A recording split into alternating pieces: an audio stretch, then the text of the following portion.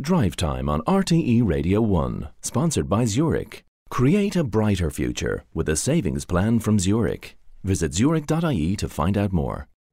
Drive Time on RTE Radio 1 with Sarah McInerney and Cormac O'Hara. The number of older people at risk of poverty has almost doubled in the last 2 years, according to new data from the CSO.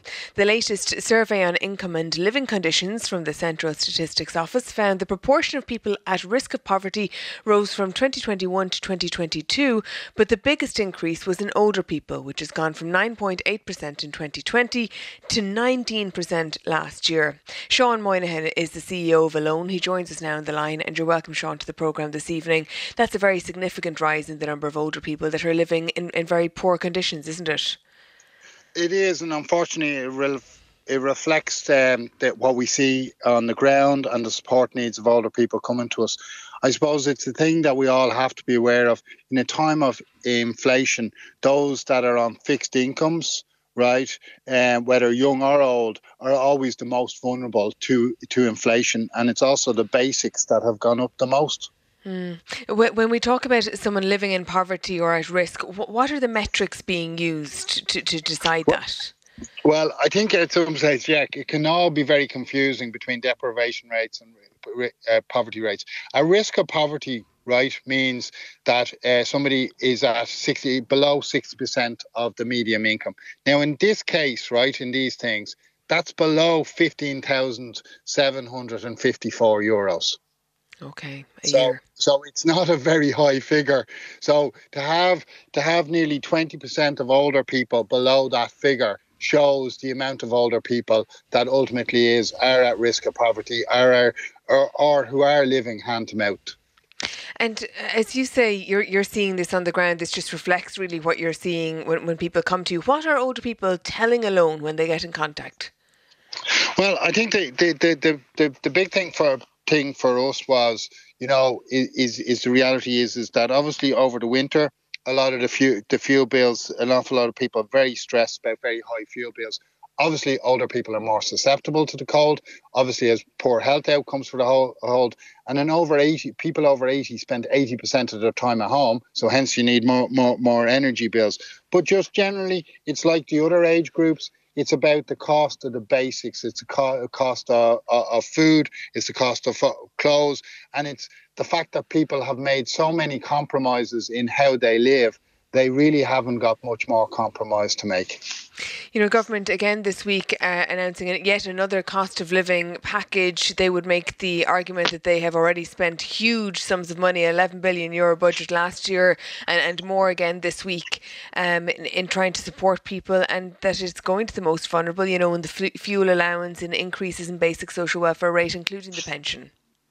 Oh, look, absolutely. Look, we really welcome these interventions and we really appreciate the interventions, and we've worked closely with all the government departments and the utility suppliers to put in fixes for those in need.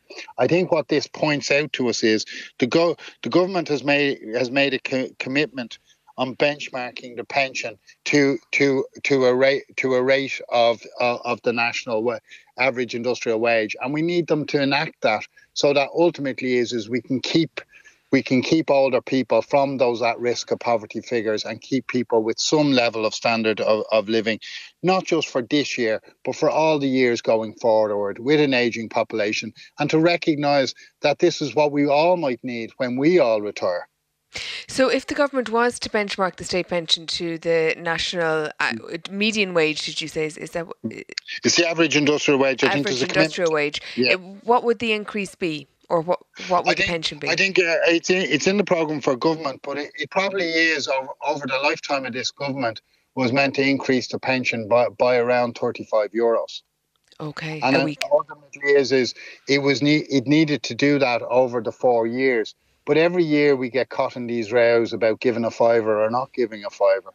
Unfortunately, these stats show that older people are the highest age group at risk of poverty of any age group. And we know that there's lots of other age groups struggling as well. But that is unfortunately what the CSO data shows. And more older people, of course, living longer, which is a very positive thing, but it does then put this strain on resources when it comes to pensions. So very difficult choices in store for the government come budget this time round. I think Social Justice Ireland have done some wonderful figures on the ability to pay the pension with an ageing population. And it shows that over the next 40 years, I think we need to increase the contribution at 1% of GDP. So really, this is a planning issue as well going forward of how we do it. And it also means, the government has an auto-enrolment target for 2024. And if it does that, we'll have the pensions for this generation and the next generation. But as you say, it does take implementation of some of the recommendations and practices that government itself is proposing. Very interesting to speak to you. Thank you for joining us. That's Sean Moynihan, CEO of Alone. We'll take a break.